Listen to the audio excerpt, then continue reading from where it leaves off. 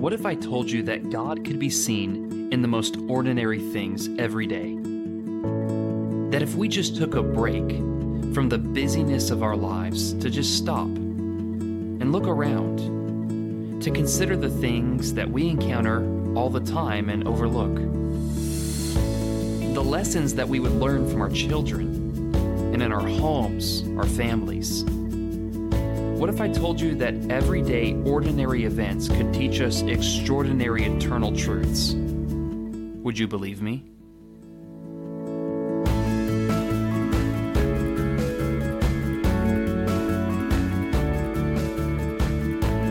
Welcome back to all of our listeners.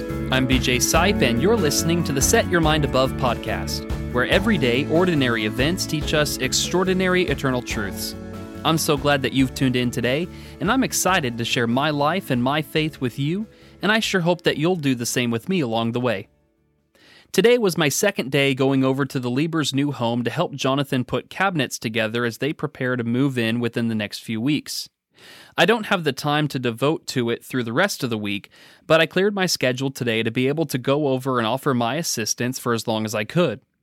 I've got to be honest, I was actually really excited about it too. My work mostly consists of burying my head not only into the good book, but all kinds of different books, studies, and lessons, etc. It involves a lot of sitting, a lot of reading, and then even more after that. And please don't misunderstand me. I love my work and what I do. I would not do anything else in the world but preach, regardless of what it might be. That being said, there is something so satisfying with working with your hands like we spent the day doing. You spend the day measuring, constructing, fixing warped pieces, and coming up with solutions for pieces that were damaged in transit. It's hard work, but what is so rewarding about it is that at the end of the day, you get to step back and see all that you have accomplished. After our work yesterday and today, we finally have completed putting together the bases and drawers for the cabinetry for the dining room, laundry room, and bathrooms. Instead of stacks of boxes upon boxes, we sat back in our chairs and admired dozens of cabinets that were now complete and ready for installation in the next week. That is extremely satisfying and rewarding. And I mentioned that to Jonathan as we finished crafting our last few cabinets, and that one of the most challenging aspects of preaching is that many times at the end of the day, it's hard to measure what you have actually accomplished. Maybe you spent the day in study, but there isn't a whole lot of tangible evidence to show for it. Maybe you had a teaching session with a non-believer, but there wasn't immediate action on their part by the end of the day. You're working hard, but sometimes you can get discouraged because you don't see the fruit of your labor immediately, like when you're working with your hands.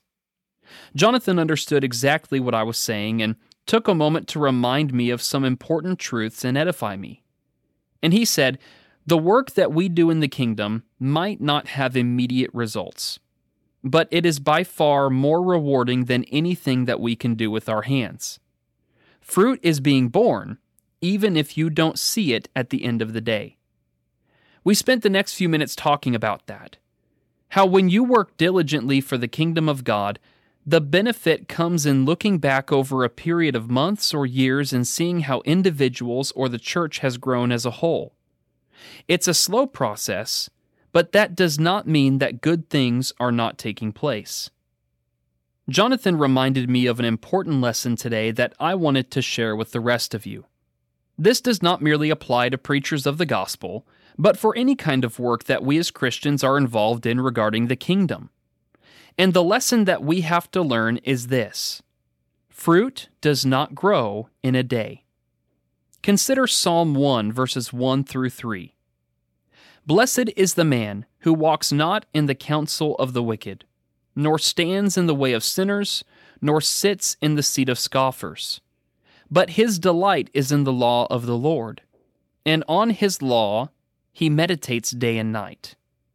He is like a tree planted by streams of water that yields its fruit in its season, and its leaf does not wither. In all that he does, he prospers. The one who is righteous and constantly reflects on the Word of God here is likened to a tree planted by the water. Such a tree you would anticipate to grow rapidly, as it is primed for success due to its location. It has everything it needs to be healthy and produce good fruit.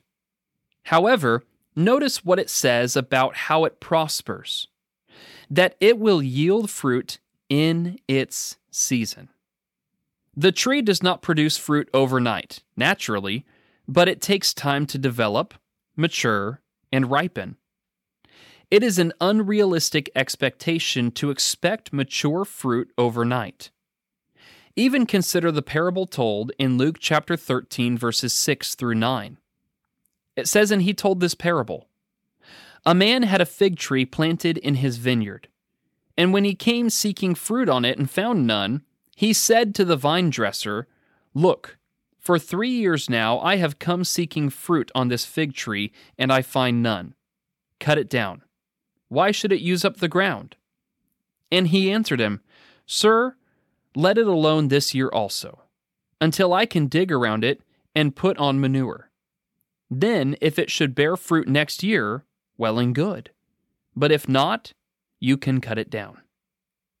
While there is a lot to unpack in this parable, I want you to notice the vine dresser's response to the owner of the vineyard. Just give it a little more time. Fruit had not yet produced on the timetable that the master of the field had desired, but the vine dresser knew that it was not yet time to call it quits. It needed some more nurturing. It needed some more patience. And it needed some more tending to before they would see the fruit of their labor. So what's the point of all of this? I think that many times we have unrealistic expectations of ourselves or of others when it comes to our growth in Christ Jesus. We want to bear fruit for Jesus, but I think sometimes we expect that to happen overnight when that's not the nature of how this works. It's the person that you are studying the Bible with who has not yet obeyed the gospel, and you wonder what it is that you're doing wrong. Why haven't they come to Jesus yet? Be patient. Fruit is not born overnight. You cannot expect someone to be shaken to the core and come to faith after merely a few sessions. Many times, it's a process, and some longer than others. It's the elder who is trying to mentor other young men to step up and take the reins on several things, but they do not seem to grasp the concept and certainly do not accomplish the task with the skill that a mature Christian would. Be patient. Young men do not mature overnight. It is going to take years of time, effort, and teaching to develop them into leaders themselves. It's the man or woman who is struggling to put a stop to ungodly behavior that they are exhibiting in their lives.